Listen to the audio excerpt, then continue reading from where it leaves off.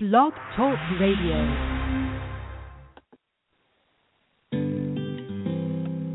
Now let's join Holly Stephey and Red Velvet Media as we explore the inspirational worlds of music, media, and more.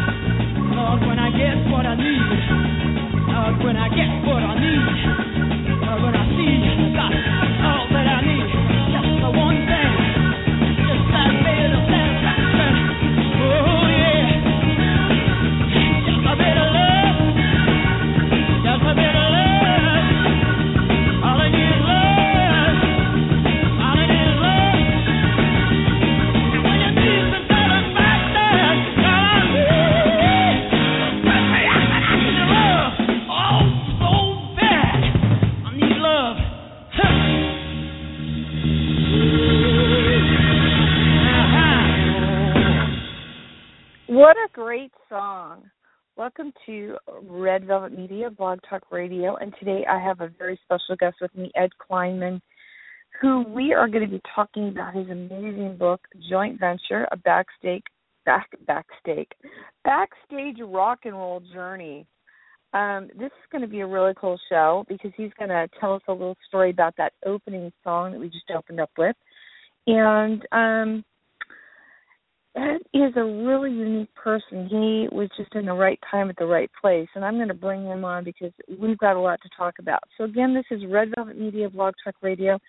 The chat room is open. If you'd like to call in, our number is 347-677-1036. And if you'd like to go into the chat room, you do need to create an account. But we are live right now, and I'm going to bring Ed into the studio. And we are going to talk more about that opening song and his amazing book, and we're going to talk about. You're laughing at me, Ed. I'm just laughing. We're on the time zones, and I just flashed on thinking about that woke everybody up. Oh yeah, no.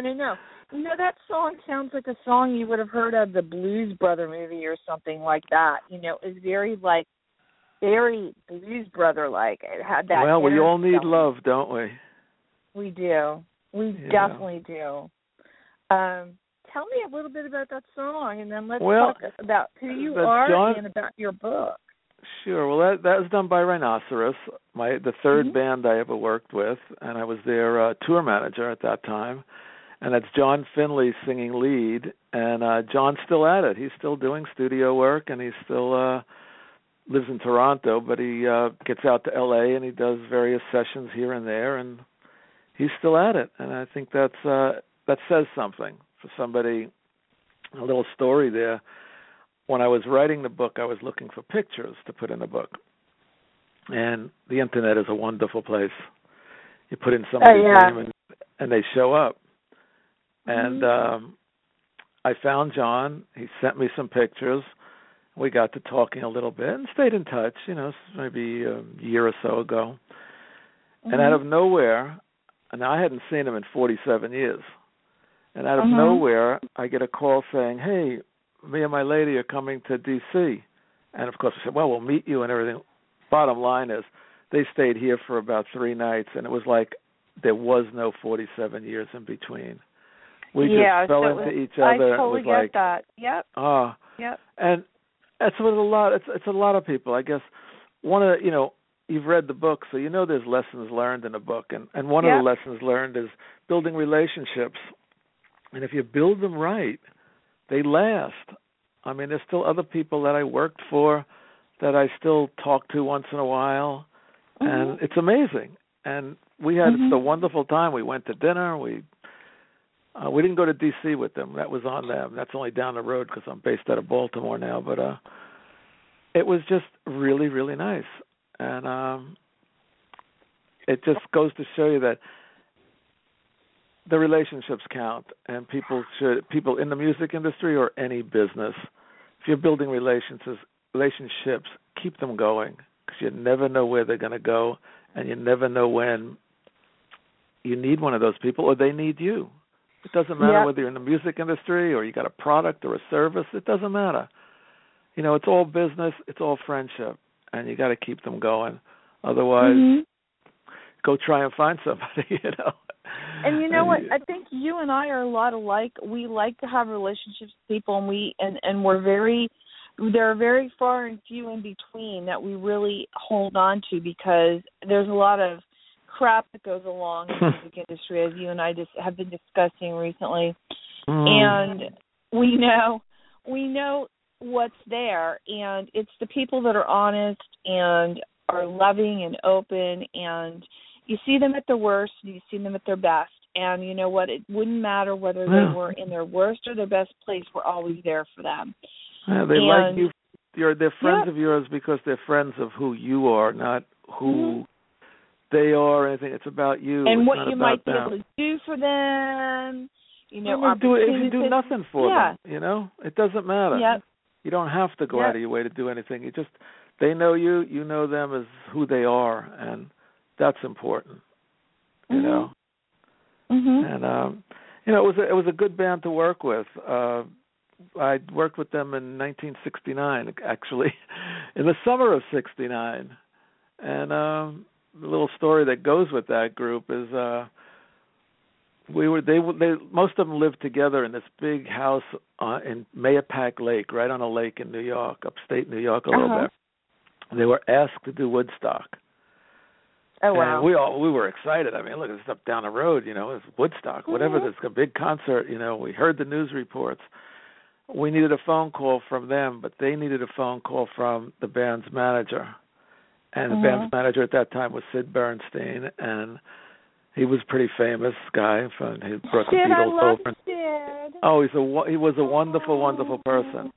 Whatever got in the way here, or whatever cup happened, he never called them to okay it.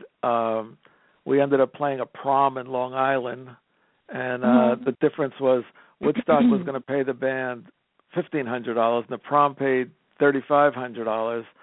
And my lesson learned in there, you know, it's not always about the money.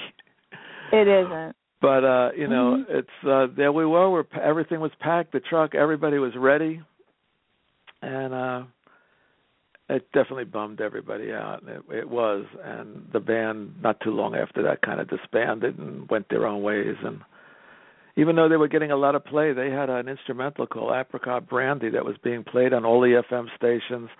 The band was considered one of the early supergroups. I mean, you had the drummer, Billy Monday, from The Mothers of Invention.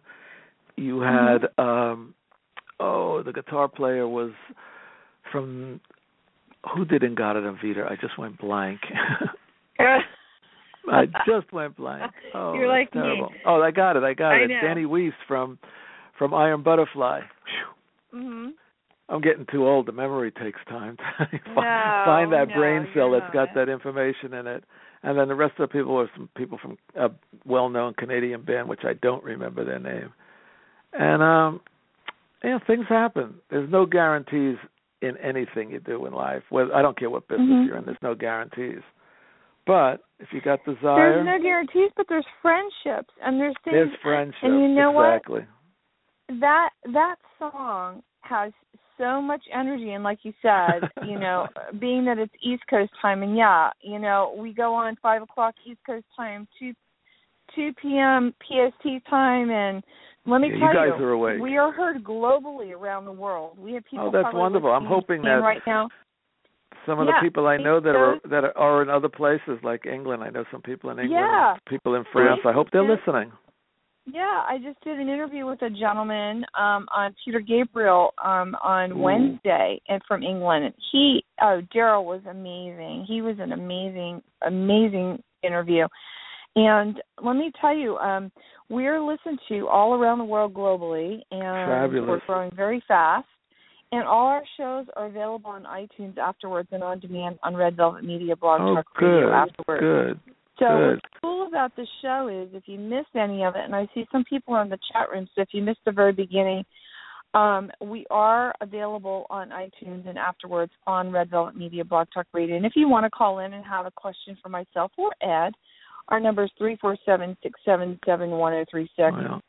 And, for all those people in the European world, I did manage the Stranglers who are still at it. They're doing their 40th anniversary tour and still doing it. So they were one of the people. I was a tour manager of theirs back in 78, 79. I was a tour manager of theirs. It was one of these ones where I got a phone call, and this happened quite a bit. I get a phone call from somebody I don't really know, but they got my name from somebody else, and I get a phone call saying, "What are you doing?"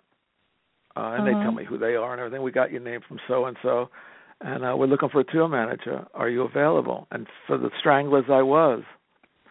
And met them at the airport, and these guys get off the airplane, and they got these little shoulder bags. And I looked at them, and I said, let's go get your luggage. And they looked at me like, what? We're carrying our luggage. Aww. And I took a deep breath, and I said, we got a 3-month tour. Okay. I can handle this. You know, it didn't matter. I'll do whatever I have to do. You have to do the job right. And it turned out that they just wore black pants all the time and black T-shirts. So and they carried woolite. So they washed their clothes at night. Go. But eventually, as time went on, I started a Uh-huh. management company around 1980-81, and they called up and wanted me to manage them, and we did. We ended up moving to England for a while and brought them in their biggest hit, Golden Brown. And I'm still in touch with some of those guys. And we have that song. We have that song downloaded. I have that song to play, and I still have a couple other songs. Well, let's go back to the beginning. I want to hear like how this all started for you, because when you and I spoke about this book. Yeah. You know when it started when I was around. It started because I had an older brother. I have to blame him a little bit for this.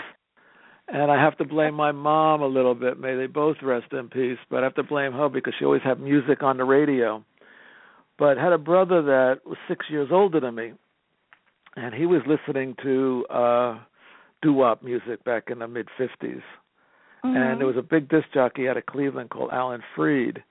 And he had his radio station was also broadcast in New York. And we got doo-wop, and we got Buddy Holly, and we got Bill Haley and the Comets, and we got Elvis. And I used to have a pole, a mop handle, with a rope on it, and we used to play Elvis songs, the Sun Session ones, and I looked like I was playing guitar, and I was 10 years old, and I remember, I even said it in the book, I remember my brother saying to me, you know what, I know you like all this rock and roll, but there's other music out there.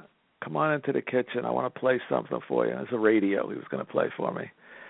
And we went in the kitchen, and he turned on, which in those days they called Negro stations for whatever reason. And he turned on a station, and I got to hear besides doo-wop, I got to hear some heavy-duty blues. Oh, yeah. And some incredible stuff by African-American blues singers and guitar players. And this whole thing started getting itself together. I just started listening to that kind of music, and I had friends that were my age, and we'd buy 45s, and my first 45 was Frankie Lyman and the Teenagers doing Why Do Fools Fall in Love. Oh, that's great.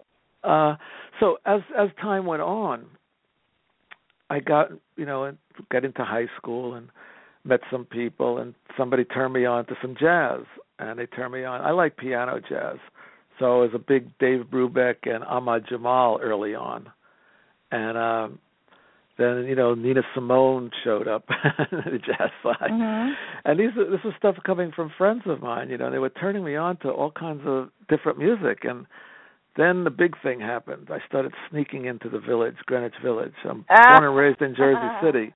For 10 cents in those days, I can get on a bus, get to an area called Journal Square where all the buses came in, and there was this train, the subway, that would take me, and I could get off at 9th Street, and I'm in Greenwich Village. And I'd sneak over there and hang out in coffee houses. And what was that? This was like it was the early 60s. I was born in 45, so 55, 65.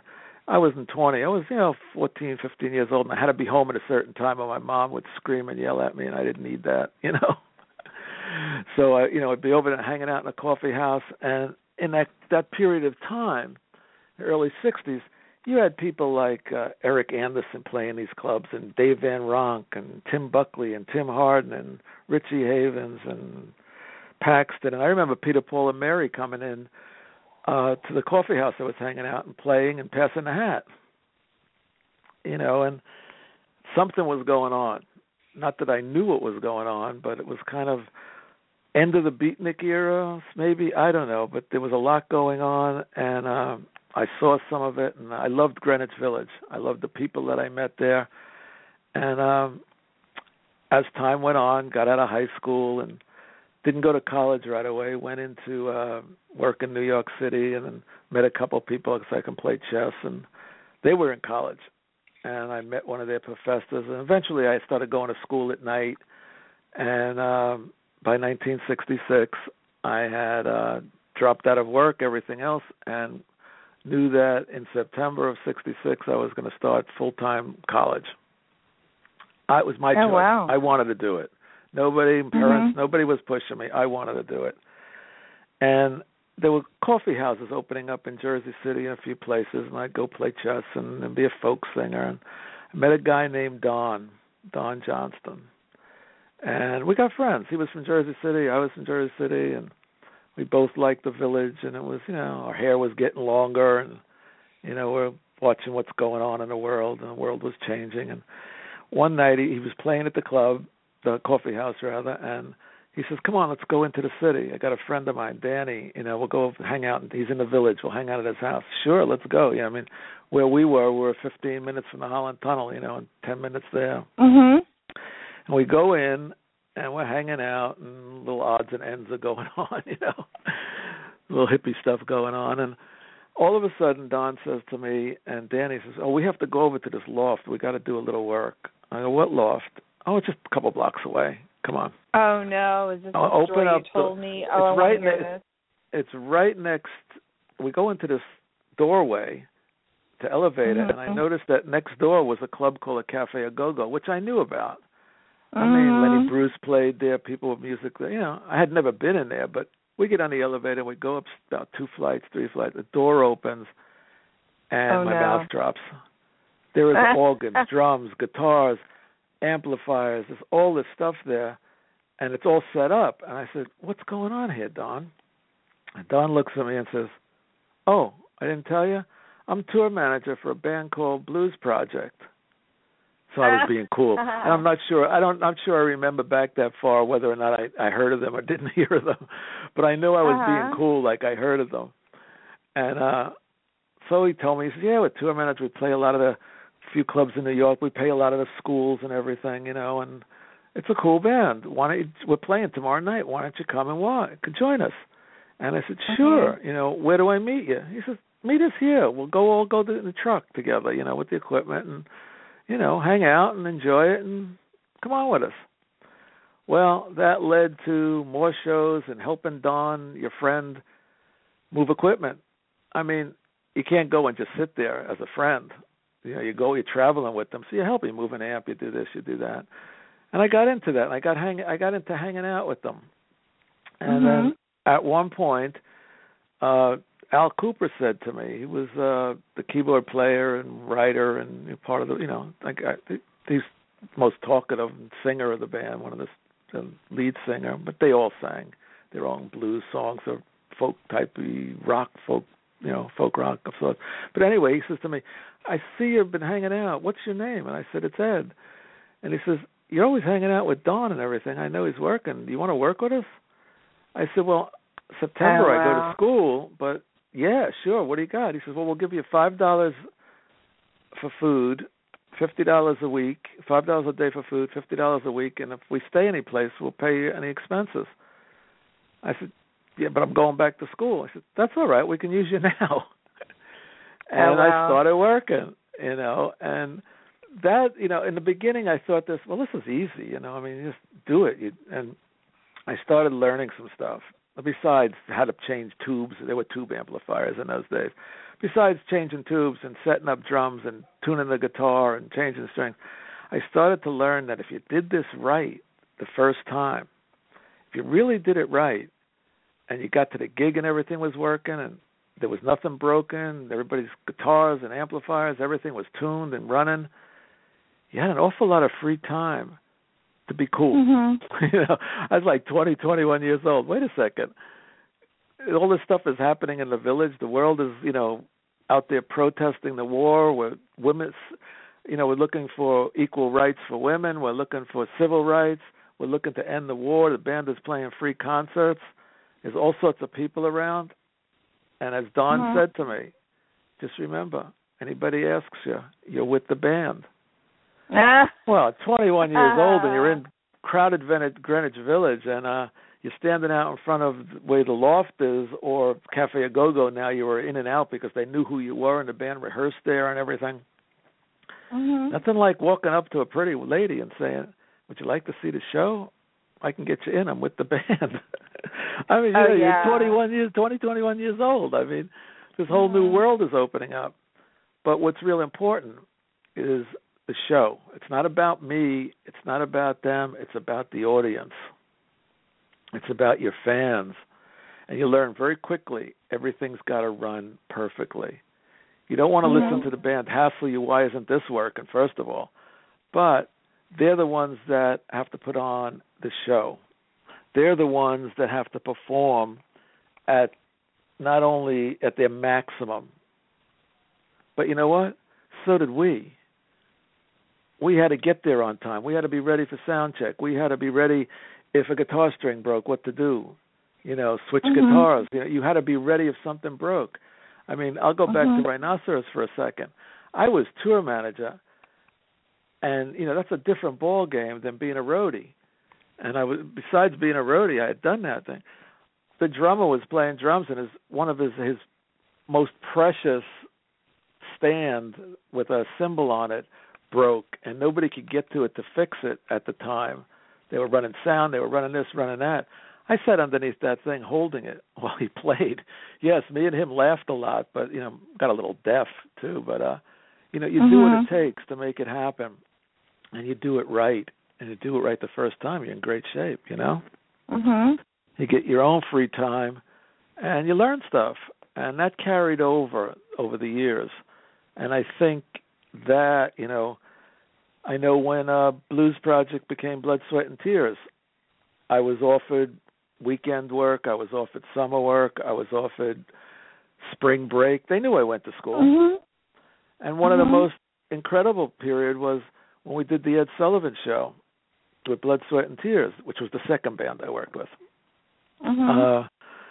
When the show, we had a big party afterwards. Bennett Glotza, I think, was the manager, and it was a big party afterwards.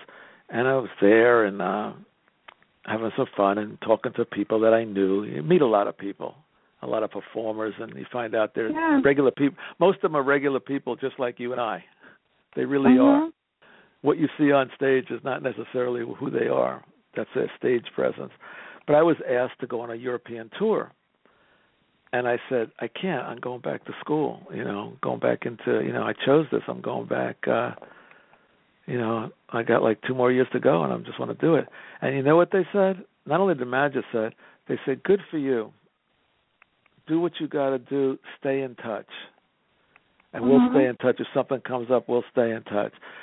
And while I was in school, Kent State, when Kent State happened, I still was friends with Rhinoceros. They came over and played all day at the school because I went to school right in Jersey City, college there. So they came over and played all day for free because there was a reason for it. And again, back to the relationships. I would get calls. Yes, you carried it over. See, I just would get calls out of nowhere. For instance, I got a call. Well, at one point, I got a call from a guy named Gary Van Syak. Gary Van Syak with Elephant. He was listening. Yeah. Yeah, I wanted to ask you to talk about John. Well, I'm getting into that one. Band. Yeah. Gary had a band. Him and a guy named Adam Ippolito. They were in a band called Pig Iron. And I ended up being their tour manager, and they were managed by the people that managed Simon and Garfunkel. And they're great people to work with. I mean, I can't complain about anybody working with them. I mean, there's some little odds and ends that go on, but I remember us doing a show. And I think it's called Soldiers Field in Chicago. Monstrous place. I've never worked with anybody that played that big of a place. I mean, we're just one of many groups on there. I mean, Iggy and the Stooges were on. Leon Russell was on, and it was a revolving stage, so that one band that would be playing, the next band would be setting up behind them, but you couldn't see them because there was a curtain. And when it revolved around, myself and a couple of roadies were holding some of the equipment so it wouldn't tip over. You should have seen the look on our faces when we turned around and there were thousands of people out there. Oh, yeah. I mean, it's like, whoa, where'd this come from? But you got a job to do. And I stayed, that kind of ended. I did a few other odds and ends type of work come up group called the Albert. There were various people that I get these jobs for. One of the summers, actually, it would have been the summer of, Rhinoceros, probably the summer of '68. I got, besides doing some blood, sweat, and tears work, I ended up working at the Cafe A Go-Go. And my job at the Cafe A Go-Go started out being at the door, telling people, guess who's playing tonight? Bob Dylan, Birchie Havens, come on in, it's $5 or $3, whatever it was, some cheap Wow. That was my job in the front. Talk to the people that walk by, try and get them to come to the club. And when I got there one afternoon, I'd get there about 5, 6 o'clock, for work the 2 shows at night. Barry Imhoff, who was managing, was the manager. And we're talking, and I said, oh, Barry, I got to move my car before it gets towed and I get a ticket. And he looks at me and says, you got a car? I says, yeah, I can drive in every day. I'm only alone, live across the way in Jersey City. You got a car? I says, yeah, what's up? He says, you got a different job. You get here to work at 10 o'clock in the morning. You're going to be the one I'm going to send up to the record companies and get all the promo stuff for the bands that are playing. You'll be the one that'll make sure that they got everything they need, that the sound check, the sound is working, everything works. Okay, that was cool. So I got a very large record collection. You go to record companies, you get everybody raids the cabinets that whoever you're dealing with. And you meet more people. I would love to raid your record collection. That's for sure. I want to hear about what happened with Gary when you met him in the 70s. Later on, we got to be friendly. We stayed in touch. I graduated college. I spent a year thinking that all this music business was fun and games and over. College is over. And since I couldn't get a job in my degree, I started substitute teaching, and I started getting these jobs, getting these calls, Christmas time, I need you for a weekend, just from different odds and ends people. And then at the end of the year, I said I had enough, and I ended up moving to California. I had been out there with some friends, and I had a friend out there, and we decided 3 of us were going to get together and get a place in San Francisco and live. And my friend Marty, he had quite a bit of money, from whatever, he was came out of Vietnam and stuff like that. And we started promoting shows at a place called Bimbo's, and we promoted who'd we promote? Big Brother and a Holding Company, Beautiful Day. We did a few shows. And we did okay with them, but it was still, having been out there and been on the road and been a tour manager, you kind of knew what was going on in running a show. You knew what you had to do, and you knew how to get the right acts, and you knew the promotion you had to do, and, because you dealt with it before. From the other side of it, as a tour manager, you're dealing with all of that. Your roadies are getting the show going, but you're getting the band there, you're getting the money that's being paid, you're paying everybody, it's all on you as a tour manager. And you learn a lot from them. I learned a lot from various managers also, which became, as you saw in the book, lessons learned that you can use in any business. Absolutely. After about a year, I came back, and I drove straight across. It was about a 60-hour drive. Me and some woman, I can't remember her name, but she was going to New York, and I said, okay, let's go. I'll drop you off in Manhattan. I'm going to Jersey City, So I was sleeping. I got a phone call with Gary. And Gary, how you doing, Gary? I said, don't mind me. You just kind of woke me up. He said, well, I didn't mean to wake you up, but do you need a job? You doing anything? I said, I just got back from San Francisco. I'm trying to sleep it off the drive. He says, well, we need a tour manager, and me and Adam want you to be it.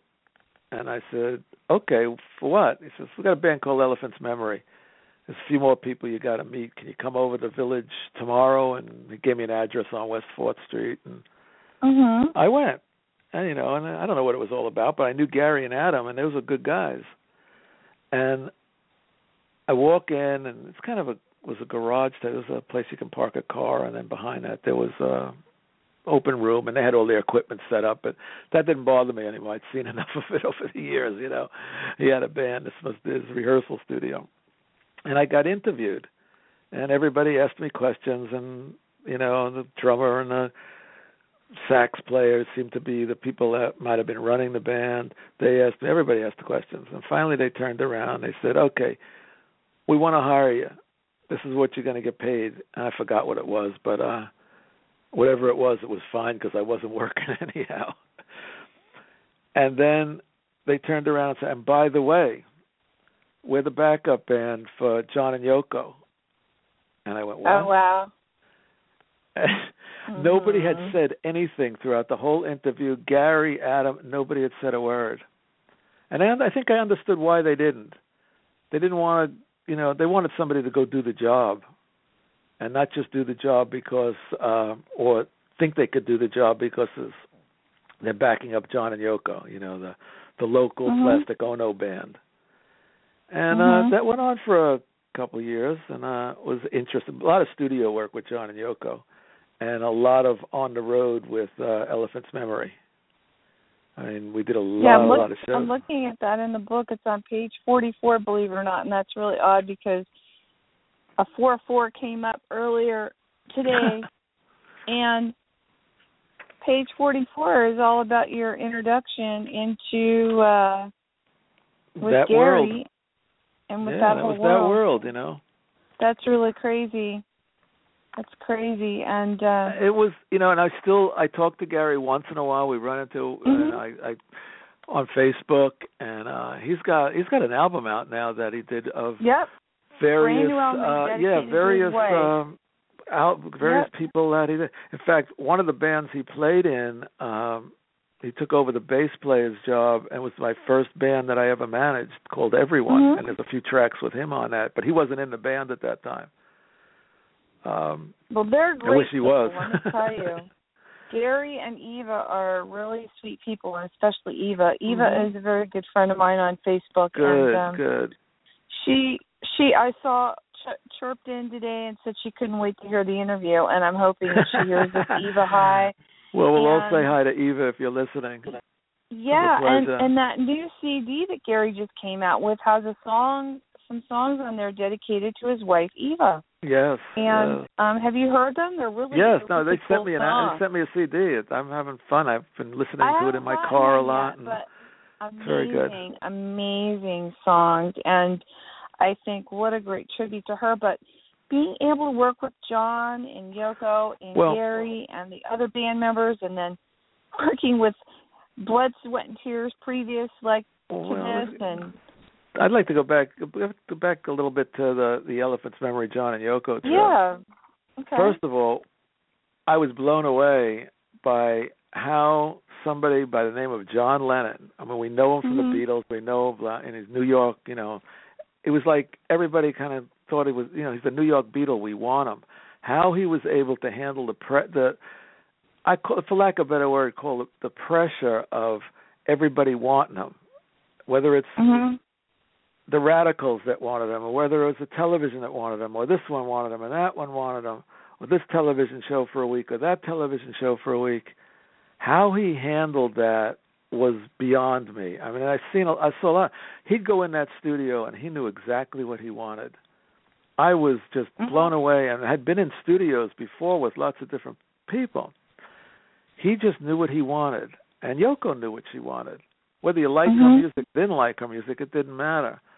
But there's one person, as a road manager, you're asked to do a lot of different things. We need this, we need that, we need this. You know, can we get us this? Run down to John's house. There's somebody down there who needs a guitar. He needs this and that.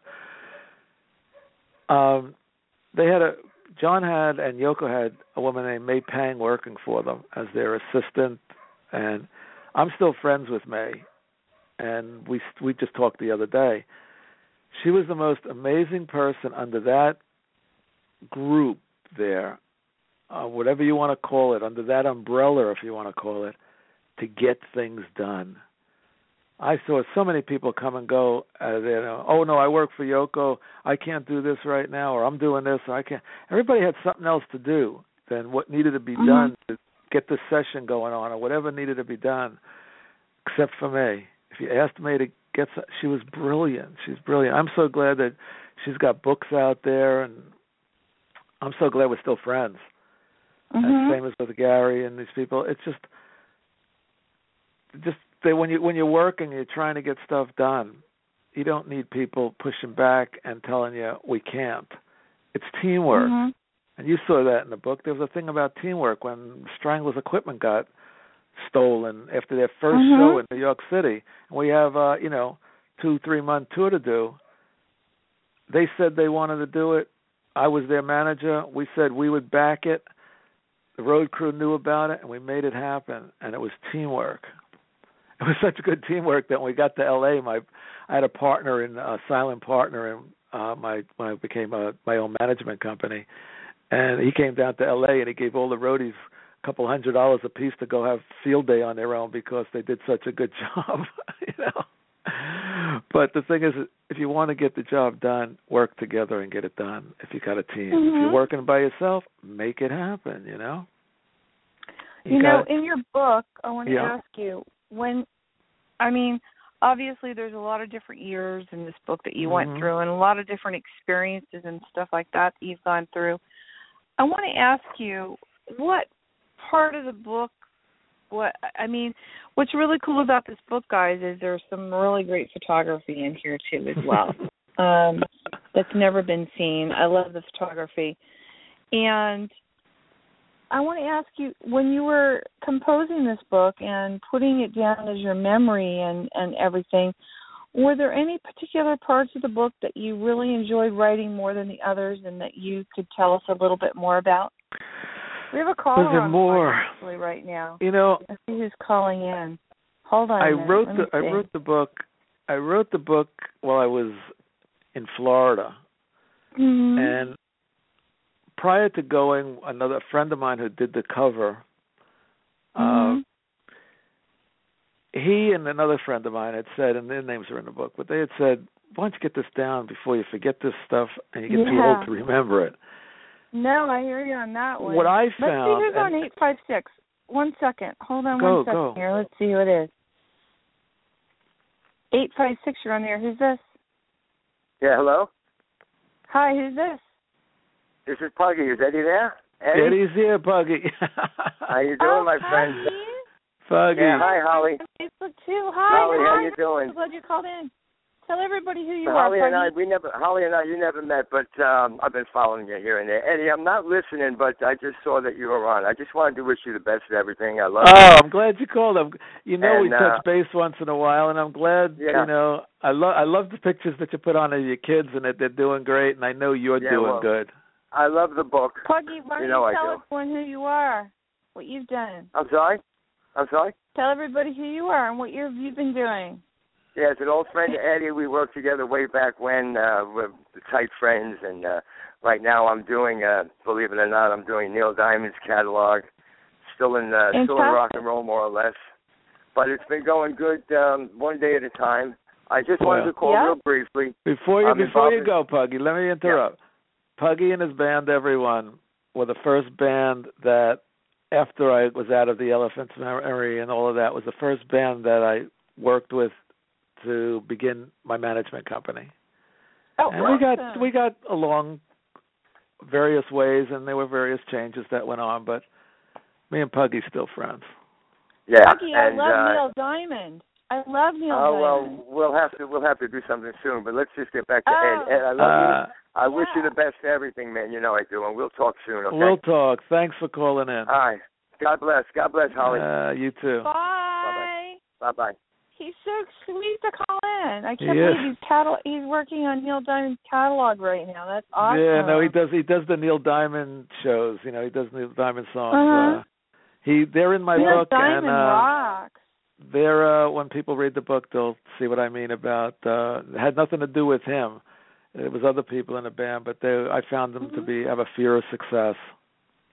I did get them to I got them to a CBS record deal, 4 singles, which would have been 8 sides, and I gave up my percentage to the guy, John Padell, who put that deal together for me. And these guys went to see Johnny and said, John, we know you helped Ed get the deal. We want you to manage us. And John turned around and said, if Ed's not your manager, you don't have a record deal. They didn't get a record deal. I walked on them because I couldn't trust them at that point because you don't know where it's going to go. You got to trust the people as you're growing, you know. You screw something up early on, you don't know what's going to happen when things get, you know, if they get to a heavier, more complex site. And I just called it Fear of Success because they had incredible tapes. Todd Rundgren did tapes. Jimmy Iovine did studio tapes on them. A couple guys from the Rascals did studio tapes on them because I had them playing clubs in New York. And they never went off, as far as I know, they never went off to try and get another manager to help them get another record deal. And to me, that was just fear of success. I mean, they were good people. I don't knock them. They did what they had to do, and it's a lot of years ago. So, you know, that's the little story, and that story's in the book. I want to say another really quick announcement. Again, this is Red Velvet Media Blog Talk Radio, and we have Ed Kleinman with me today. We're talking about his book, Joint Venture, A Backstage Rock and Roll Journey. And I put the link up in the chat room, and if you'd like to call in, our number is 347-677-1036. And let's see what else. If you I'd like to go back and answer your question. You had that question about the book. Yeah. And as I was, here's the crazy stuff. So I gotta say it was the whole book because here I am on the beach. I'm reading mystery stories on the beach for a couple hours, and I got a pad with me. Nobody told me to take a pad. You know, I was writing. Somebody, my friend Lee, who did the cover, he said, find a time of the day to write, and that's the time you write every day at that time. And I did 2.5 months every single day at the same, about 9:30 in the morning. I'd clean out my emails and I'd sit down and I'd write and leave it alone. You know, all written on the computer. I couldn't read my handwriting anyhow. I had a few pages of notes that I did in 2006 when we were in Mexico because that's when these people started talking to me. But anyway, here I am on the beach, reading a mystery book, enjoying the sunshine, and all of a sudden, boom, can I get out the pad? And I'd write something down.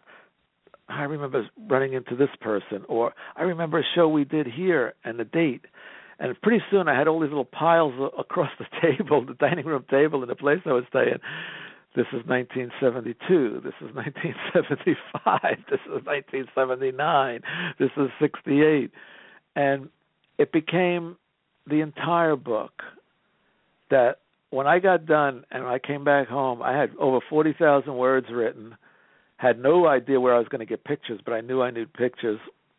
I eventually got them, but as many as I could. I couldn't get did I have Blues Project? No, I couldn't get Blues Project. I couldn't get Blood, Sweat, and Tears. I think I got the rest of them that were available. Oh, and I couldn't get LeBlanc and Carr, and that's a important story that I'll get to in a minute. But it was the whole book. I sat down and I said, I don't believe I did this, and found a publishing company. But I found a neighbor of mine who knew a lot of the music, who also was an editor.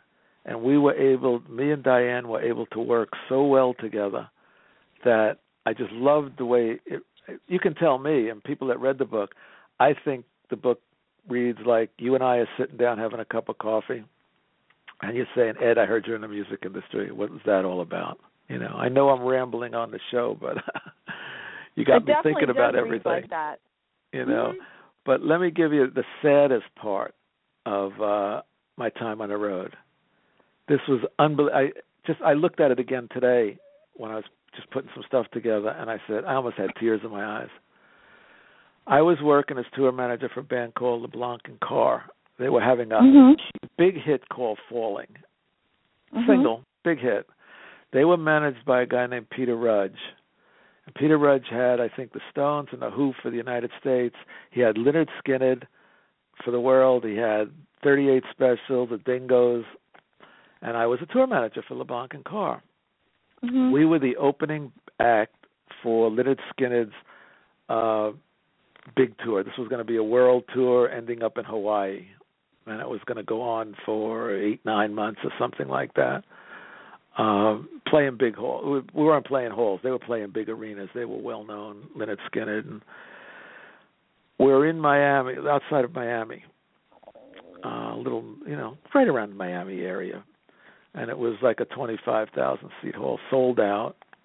And we did our bit, and I went backstage. You know, I had to wait till everything got done till we can get on the road. Cassie, the lead singer's sister. Hold on a second. I had it someplace. Well, Cassie was one of the background singers. Her brother was the lead singer. She was crying backstage and moaning and groaning, and I mean, this was really upsetting watching her. She did not want to get on the airplane. No airplane for her. We couldn't figure out why. She just didn't want to get it. She said, something's wrong. I can't get on the airplane. I can't get on the airplane. Oh, no. But they put her on the airplane, and that airplane crashed. And we didn't know because we were driving, they were flying. They were flying up north a little bit to do some studio work, and they were going to meet us in Baton Rouge for the next show. We were driving from Miami, and in those days, you know, you didn't get anything on the radio. You know, once you got away from any kind of major city, there was nothing on the radio. And we got to the hotel, and the hotel person said, "Did you hear what happened?" I said, "What happened? What do you mean? What do you mean? What happened? World end?" And they told us the plane crashed. And she was one of the people that died, and that was the saddest time of being on the road. I mean, it shook us all up. We got off the road. What? The girl that didn't want to get on the plane, she did get on the plane? They made her get on the plane, and she died in the crash. There were a few people that died in the crash, and it was like we ended our end of the tour. Peter Rudge was brilliant. I mean, I think. Sorry about the beeps there, but I'm not gonna. It's my phone. I'm not answering it. I think Peter Rudge did a lot of families. He did a lot of stuff that was going on. Something tells me that he went pretty under having that, happen to him. I think it devastated him. I think he spent an awful lot of his money in trying to just help everybody out, and he was just a brilliant manager. And one of the things I learned from him, and I think everybody needs to learn, something happens, and it's not about you. It's not about the money you lost. It's about the people that you're managing. It's about them, and what can you do to help the people that are so-called your clients in any business, But that was the saddest thing that I think it's one of the saddest things I've ever experienced through any kind of work type of, arena, But that was amazing. Just knowing that's pretty tricky. So she actually felt it. So she felt it felt before it big time. She went on the air. We all did. Mm-hmm. And we'd gotten to Why know did they get on the plane then? I don't know why. None of them really were tuned in? I don't know if she was forced, not forced. They convinced her. I don't know. Somebody's trying to call me. I don't know why, but I'm not going to answer. Well, we're doing an interview, so that's right. I know. For those folks that are listening, thank you very much. Those folks that are listening, and I apologize for somebody trying to call me on my phone. No one. We can't hear it. Oh, good. We can't hear it. Not on this end. Don't worry about it. I hope they leave a message. Or maybe not. Maybe I don't want to know who it is. They will. But that's the saddest part of the book, and I hate to bring that up because the rest of the stuff, it was fun. In the early days, I thought it was just, for lack of a better word, I just thought it was a game. How did I fall into this stuff? I'm running around Greenwich. We're based out of Greenwich Village, based out of New York City, and meeting all these people from other recording artists. Being able to sit down and have a drink with Jim Morrison in a bar, just the two of us sitting there waiting for the rest of the road crew to come, or Jimi Hendrix backstage at the Cafe A Go-Go when he quit being the opening act for the Monkees on their tour, and just the two of us sitting down, and he was just a mellow guy as far as I knew. I mean, somebody asked me what show I would like to see again if I had the opportunity, and that would be the show. I'd like to see him again play at the Cafe A Go-Go, which only held 200 people. That was brilliant.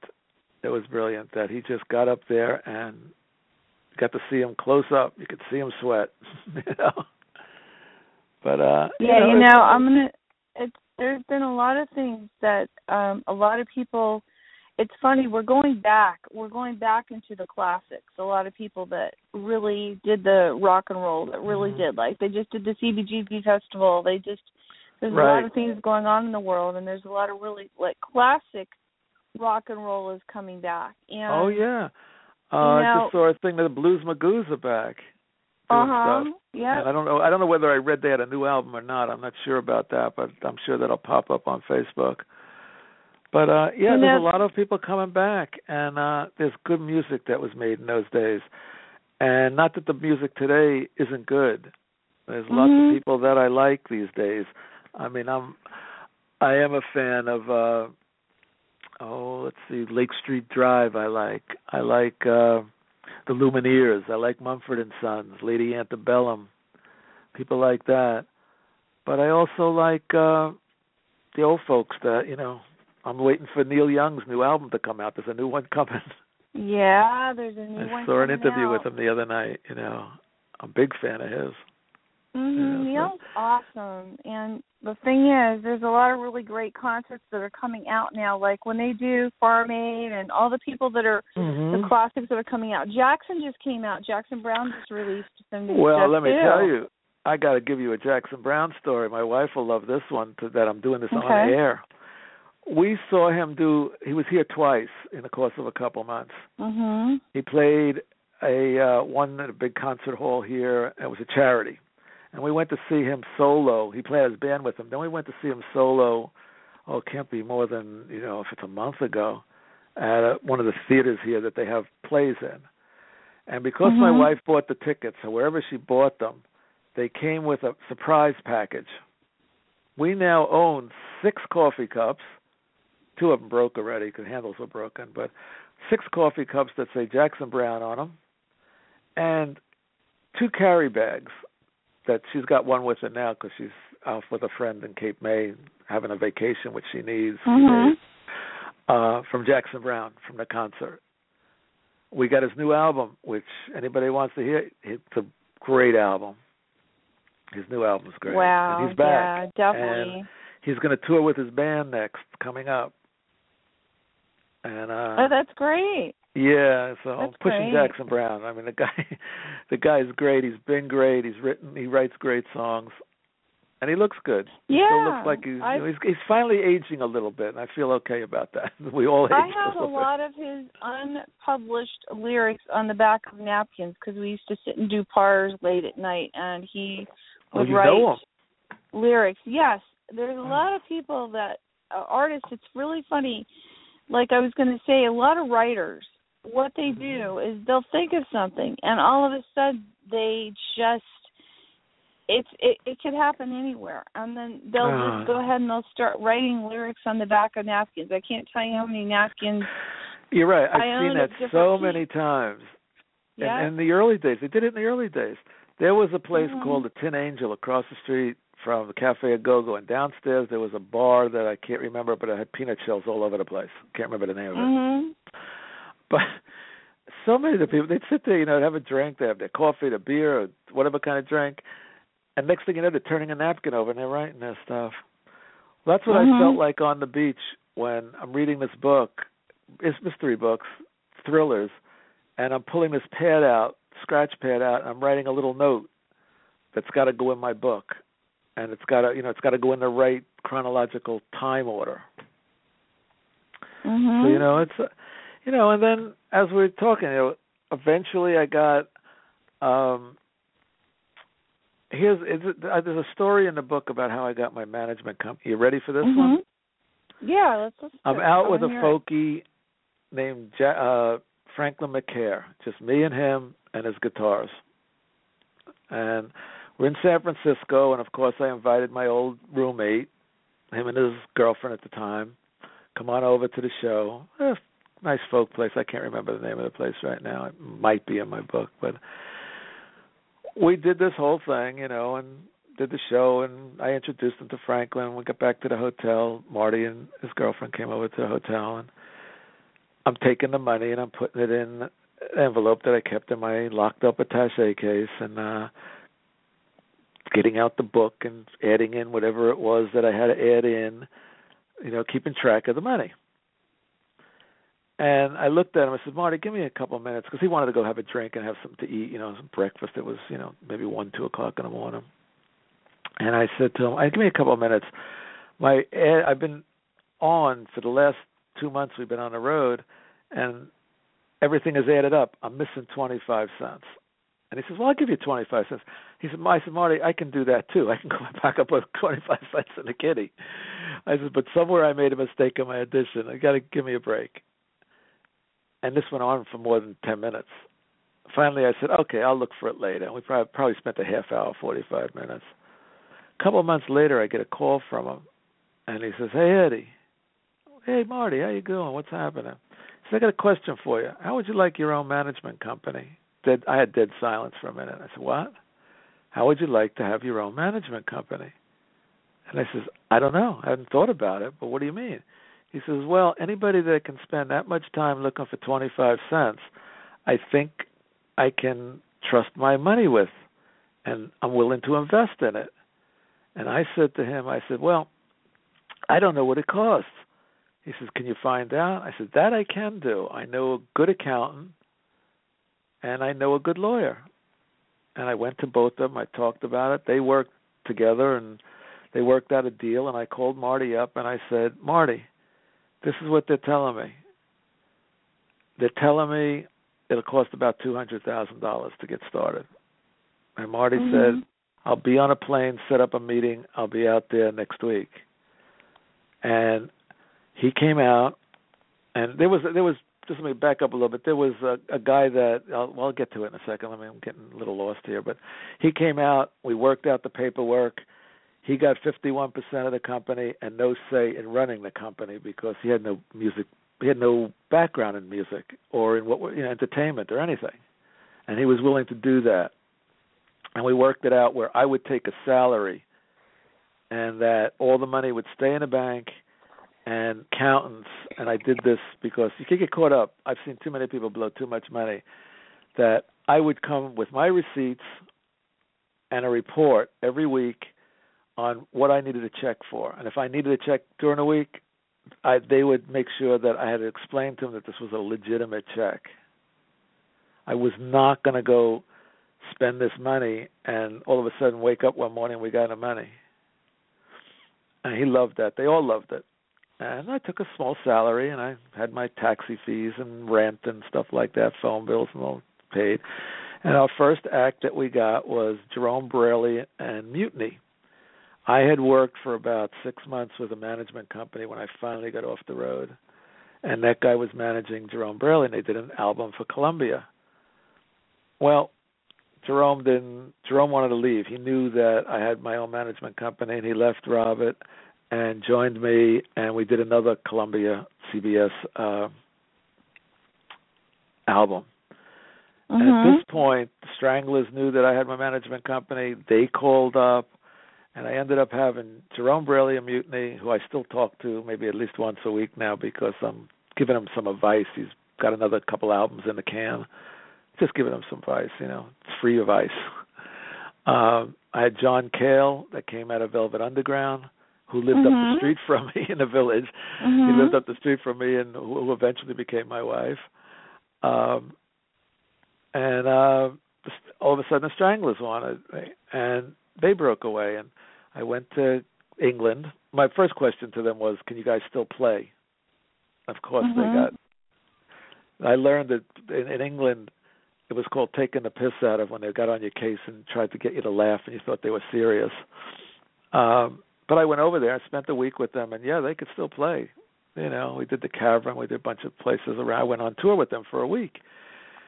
And I said, you guys still can play. And I called up my lawyer, and my lawyer came over, and we sat down with their lawyer and broke all the contracts that they had with their past management company, and we got the money released that they was holding on them. We got the record company to release. They were with EMI. We got the record company to release the money that they were holding up on the band. Made sure they had the right tour. My lawyer came over for a week. We got everything done. I stayed there a little longer.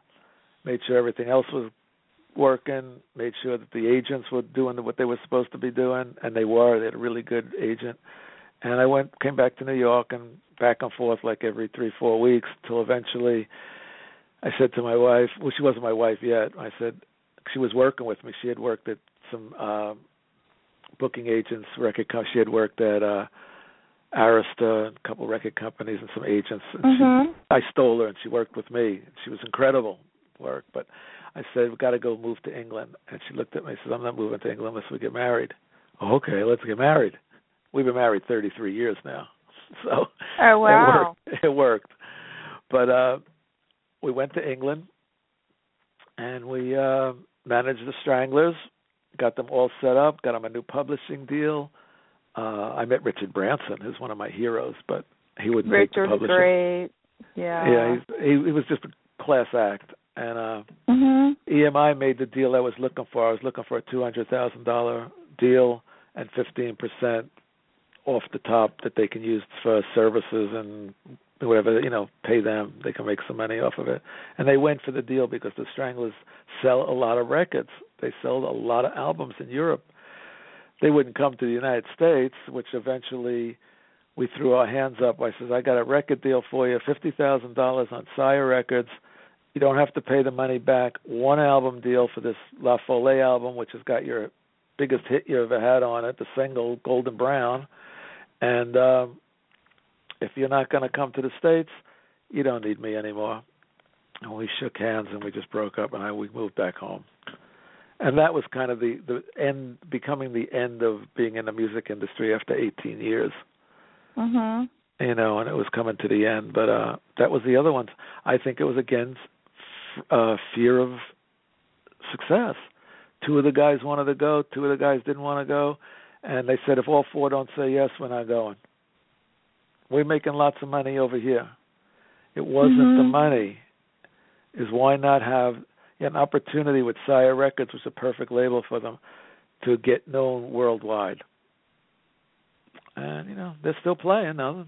So whatever they've done, they did what they had to do. And I hope they're happy with it. Absolutely. Absolutely. It's not on me, It's I did what I could do, and I knew where I could go with it. And, you can only twist arms so much, And I think I mentioned this to you the other day, or I wrote it to you. It's okay to walk away. If it doesn't fit anymore and it's not right and you're not completely convinced that this is the way to go, walk away. You're really in business if you can walk away. No, absolutely. From anything you do. We talked about that. Yeah. Yeah, one of my lessons learned. Yeah, one of my lessons learned is number one of the lessons learned. You need desire.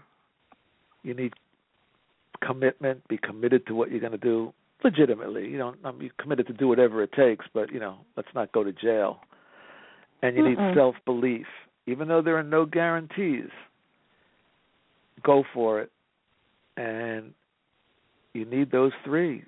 If you've got that, you will be energized. You will be strong. You will do what it takes. Doesn't mean you're going to make it. Doesn't mean you're going to be, everything you put out is going to sell millions of records, or your product is going to get bought by the whole world, or your service that you're doing, whatever service, whether you're a lawyer, a doctor, or an Indian chief, is going to get spread around. But as long as you're performing at your maximum and you believe in yourself, and I think some of these people didn't believe in themselves. They might have had the desire, but not enough, not strong enough. But who knows, I think you're right on that one. I want to say really quick, if you missed the beginning of the show, it will be available afterwards. We have about 10 minutes left, and I want to say really quick, I forgot to say at the very beginning of the show that I wanted to also say today is a beautiful day, but we also lost someone very close that's very much was somebody in my life that I didn't even get the chance to tell you about. Dr. Emoto, who was an author, entrepreneur, and was a water advocate, and he would take water crystals, and this goes back to music. He would take water crystals and expose them to certain music, and the water crystals would form out of the energy and the structures of the water with the music and with words. And it's really interesting, some of the water crystals that came out from Imagine, the word John Lennon and stuff like that. Ooh. Dr. Emoto left us today, and it's really sad.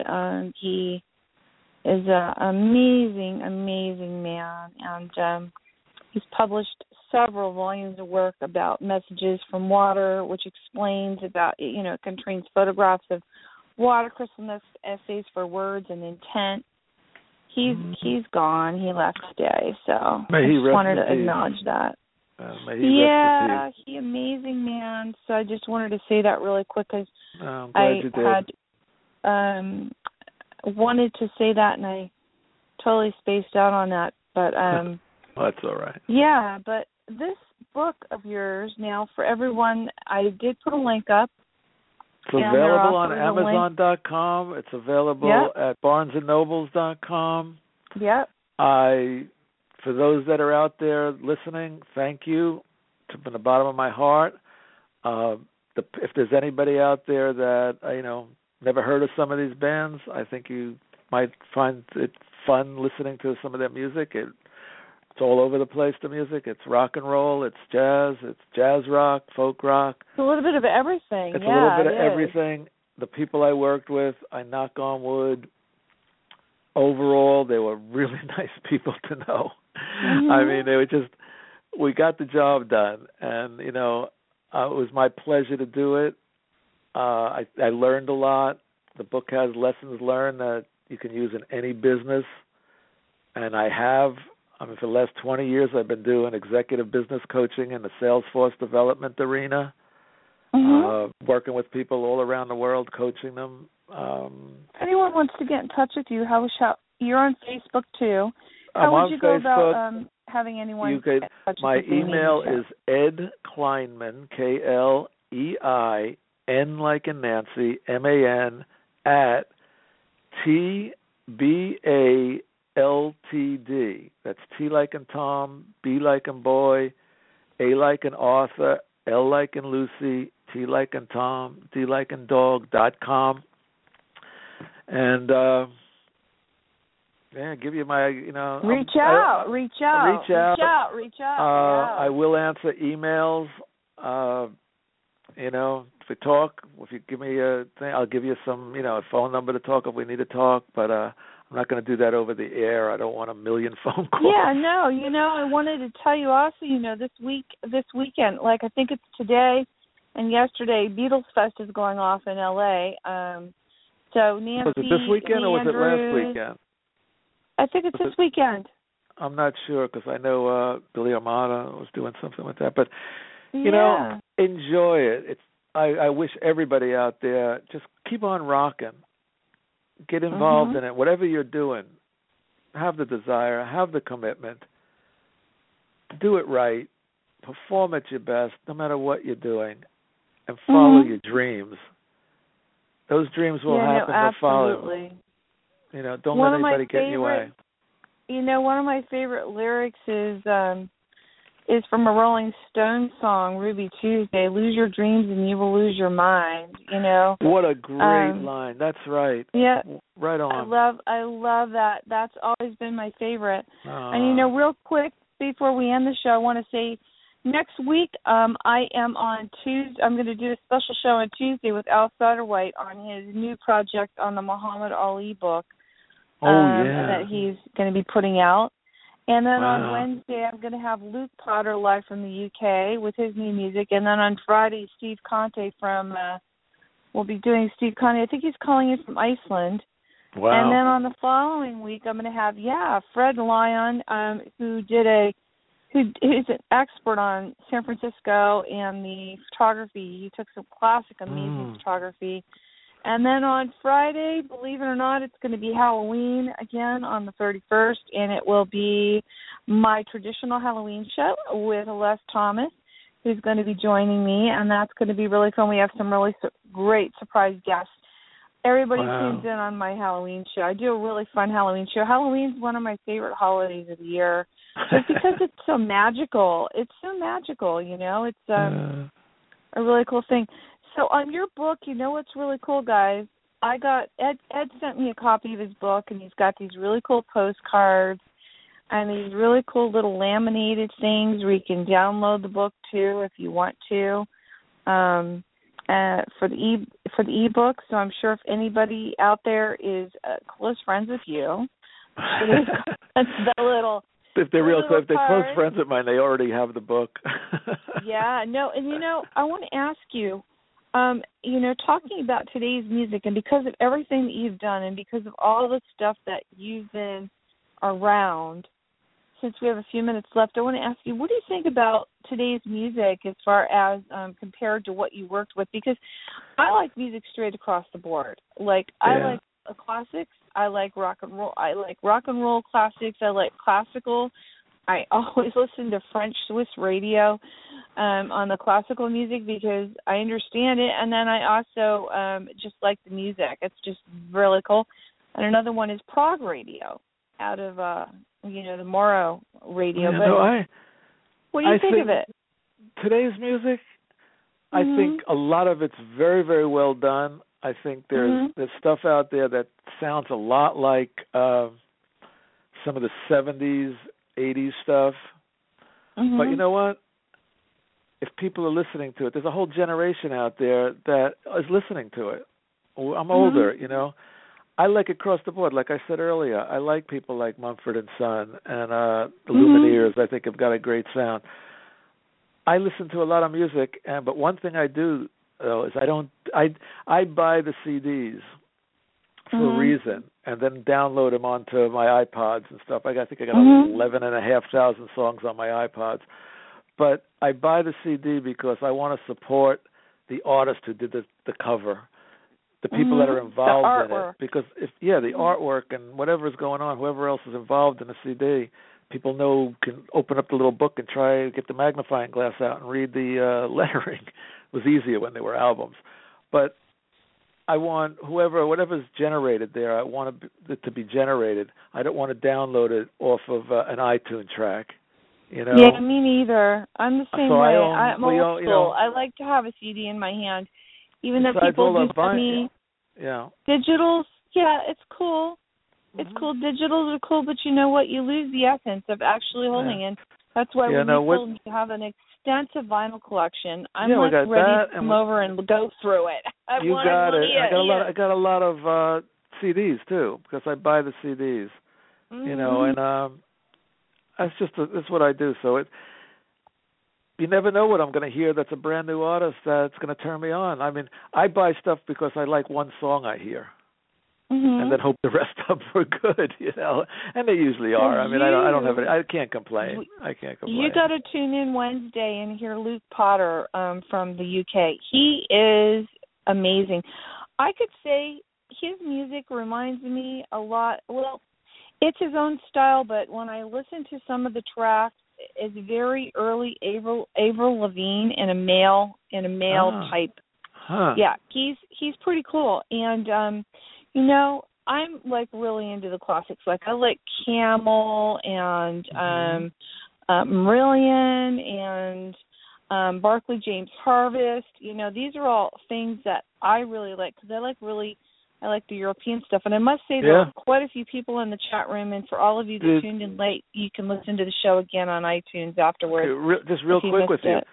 Did you read, you saw the Billboard thing that's in there. When we came back from England, I got interviewed by Billboard, and I'm talking about bands that I was hearing in the UK and in Europe while we're living over there that weren't even being played here yet. There is stuff goes on over there that is a little bit more advanced time-wise than here. And you'd be surprised, like you said, you'd be surprised what's being played over there that eventually will make it here, some of it anyhow. It's always been like that. Well, I was really surprised.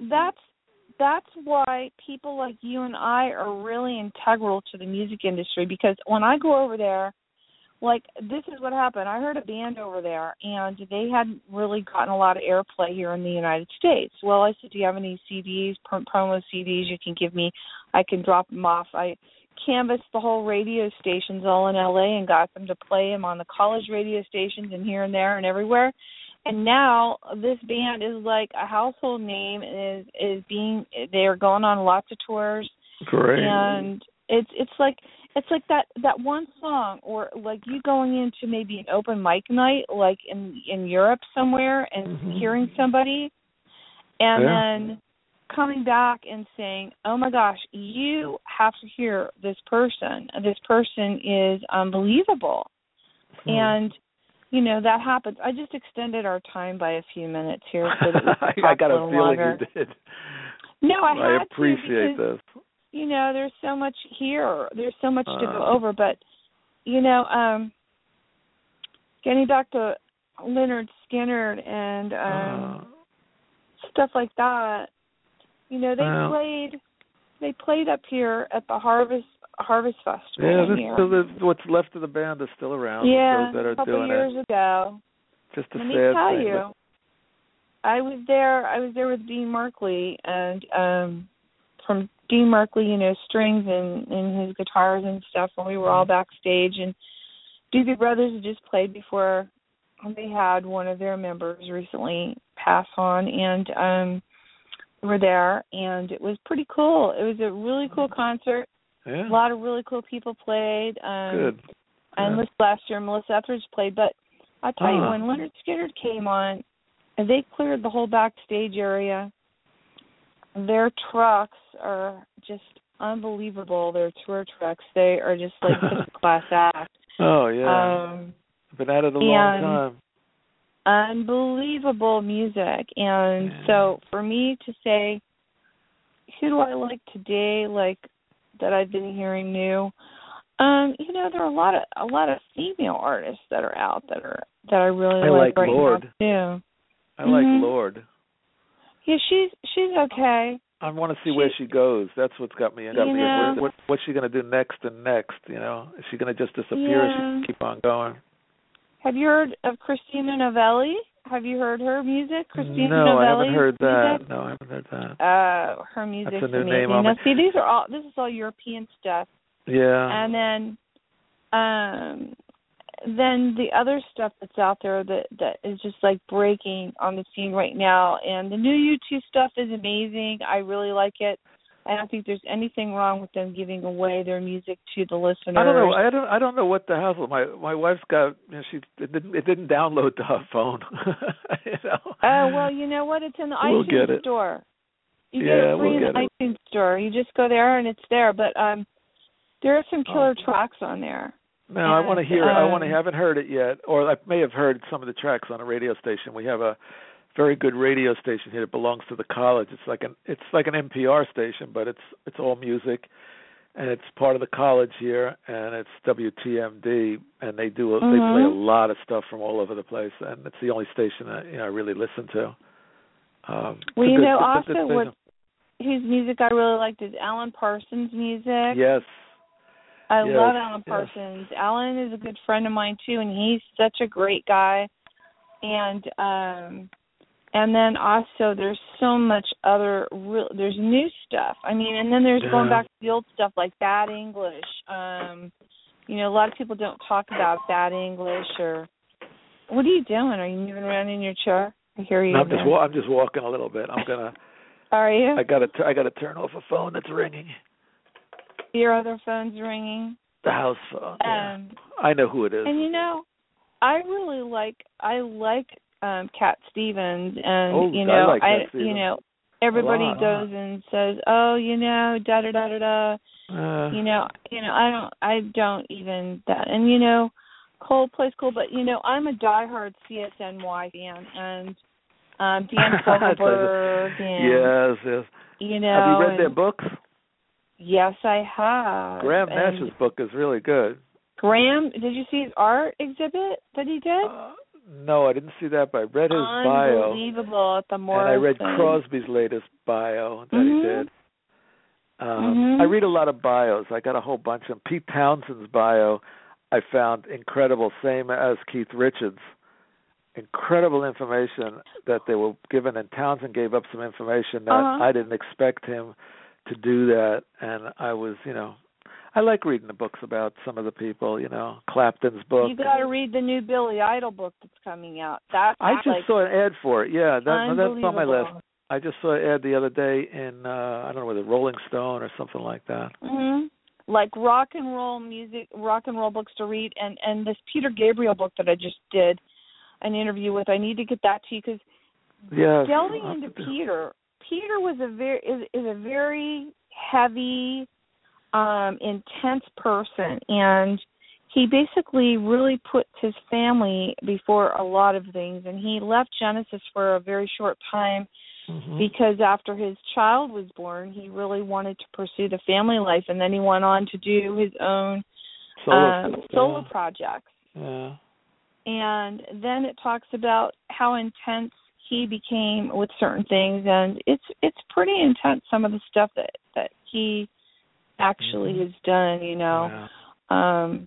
But a lot of good stuff going on out there. There's a lot of good people still showing back up, and I'm just glad that we and everybody out there, no matter what generation you're in, no matter what you have access to so much information, so much music, and there's more and more coming.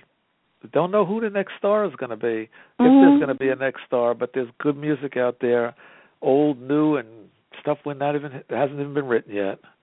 And that's the important stuff is what comes next and what are we going to be clapping our hands to and wearing out this vinyl or wearing it since vinyl's coming back, wearing out the vinyl, wearing out the CDs. Vinyl is coming back. I know. I don't know if you've seen the book 545, but Spencer Drake did that book, and it's really cool. It's got a lot of album covers in there. And you know who we forgot to mention? Who'd we forget to mention? Talking about people that are doing photographs and stuff. You know who really, really kept John's stuff alive besides Yoko? Bob Gruen. And May. May. Oh, well, absolutely. Really. Love May. Oh, She's absolutely. done an amazing job and Bob Gruen. keeping it alive. Yeah. Yep. And you know who else is doing a good job with the Beatles? Shannon McDonald. Shannon's amazing. She's voted the best Beatles artist by the mayor of Liverpool. She's unreal. I got her. I was able to get a hold of her 50th anniversary poster. Oh, the poster? Love it. And she signed it for me, and it's framed and it's hanging on a wall, and I protect it with my life. I mean, she is so good. Yeah, so she's good. Funny. I talk to her and Jen all the time, and she tells me about going on and painting people's guitars, and she just did a project with Gene Simmons. And just got back. And I'm assuming that she's probably at the Beatles Fest. I'm not really sure, but don't know. I know that she was voted the best Beatles artist in the world by the mayor of Liverpool, and she has a whole corner in the Canyon Club that's been donated just to her and her art. So and she's got the Beatle Hotel. Yep. There's amazing people out there. She's an amazing person. Sometimes I'm in awe of that. I even know them well enough to be able to say hello, and they know my name. It's just like sometimes again I'm in awe of what we just spent an hour and a half. I know. You've been on here since 2:00. My clock has got it at almost 6:30. Oh yeah, no. Which song did you want to end with? Did you want me to end with? Let's see here. Tell me what you got. We opened up with "I Need Love." I have the Blues Project, and I have the Stranglers. Which one? Which one do you have by the Blues Project? Let's see here. Hold on a second. You got Golden Brown, don't you? Yeah, I got Golden Brown. Let's end with the Stranglers because that's the last band I worked with. Let's end with. We started with one of the early bands. Let's end with the Stranglers. Golden Brown. It's not a heavy rock tune. It just was a big hit over there and Europe and England, and I'm proud of them doing that album, and I'm proud of that we were able to bring it in as one of their biggest hits they ever had. So that's a good one to end. I want to thank you I want to thank all the people out there that are listening. You're the folks that count. I've had a good time, more than I can ever explain to anybody. You've been great. And this has been fun. It's been a lot of fun. I know people are going to some people are going to tell me I rambled too much, but what can I tell you? No. This is good. This is like you and I having a conversation like over coffee, like we talked about. So Joint Venture is a book about Ed's journey from listening to the music of his brother, listening in the mid-50s, to working in the music industry from the 60s to the 80s. There's lots of stories in here regarding bands, entertainers he worked with. We got a call today from our friend Puggy, who works now with managing the catalog of Neil Diamond. And it says here that you've always enjoyed music from the blues and jazz, and you spent 18 years working on the road with bands, starting out as a roadie, then becoming a tour manager, and finally owning your own entertainment company. So, I want to thank you, guys, and a few of the people that, I'm still friends with. John, who sent over, John Lynn Finley, Maypang, who's brilliant. I'm so glad that we're still friends. Gary Van Syak, his wife, and Gary, and Eva. Puggy, and the people I work that, it's nice that you can stay in touch, whatever. I mean, I got out of it in 1984. That's what I wanted to mention to you. Two other people that are really intricate and really important if we're going to talk about that whole John Lennon crew is my mind. Dennis Ferrante, who's amazing. And also Jimmy McElliott. I want to say Jimmy's awesome. What a great guitarist, and his lovely wife Joanne, and they are just such great people. And the thing is, these people all really stay true to what they're doing and stay true to rock and roll and the true reason for doing certain things. You got it. And I lift my Davidson Jackson Brown coffee cup up to you. Just happened to have one here. I was drinking cold coffee out of it, but I toast you. This has been wonderful. Eddie, thank you so much. Ed, Alan Davidson is in the chat room. He said for me to tell you, hey, Eddie, it's me. Can't hear the show. Bad connection. Alan, if you want to call in, you can call 347-677-1036. If you can hear me, let me type it into the chat room. Oh, Alan, my old friend. 677. He's before rock and roll days. 1036. Call us. I'm typing it into the chat room. Yeah. What did Alan work on with you? Nothing. We were just friends. We worked on just goofing off. Oh, that's great. See, part of that. You can remain friends with so many people, and I hope so. Again, I mean, it's they're real friends when you can 40 years later or longer you can call them up and you can find them online or whatever, and you find them. Eddie, or you go Alan. It's wow. It's just that means something. When I left LA and I moved to the beach, and I knew who my real friends were because they were the ones that came down on the weekends to visit me, and I can't even tell you how many very many of the musicians that we've talked about today in our conversations have shown up and played at my house and played on the beach and I grew up. My neighbors were the Sublime family, so I had Brad living next to me when Brad was alive, and I miss it was a pretty intense time. So I'm not sure if you can hear it, Alan. If you can hear us, call us 347-677-1036. And I have to tell you, the chat room keeps filling up and emptying out. But for everyone that listens in the chat room right now, if you missed the beginning of the show, it'll be available immediately on iTunes afterwards and on Red Velvet Media Blog Talk Radio. I miss New York a bit, because I'm down here in Baltimore. I don't have that access to some of the things and some of the people I know up there. I do get up there, a few times a year, though, and I like to see some of the people and go to some of the places where they hang out, where I probably would be hanging out. And I miss a little of that because it's, I'm in Baltimore, and I work out of my house. I've been working out of my house for the last 16 years, so you're working by yourself. Yes, I talk to people around the world, but, It's not like being able to go out and have a beer with somebody and goofing around, hearing some music. We get to some concerts down here, though. I can't complain too much. I don't want to do that. That's what's great about having Skype. You can talk to anyone anytime, except my Skype got hacked recently. Thank you very much to the unknown person that I know what it was, but it's okay. You can set it up. Yeah, it's all good. It's all good. So did Alan make it or no? Alan is not responding. He told me good luck, Eddie. He had a bad connection, I guess. I'm going to have you back because we want to. I definitely anytime. There's so much more to talk about. Are you kidding? Anytime. This is great. It's my pleasure. And you take care of yourself. Don't let anybody rock your boat. No. Anybody's going to rock your boat, you're going to rock your boat. Just keep rocking out, smiling, and being good people. I know. That's what it's all about. And it's also Friday, guys. Don't drink and drive. That's all I got to say. Have a good weekend, all.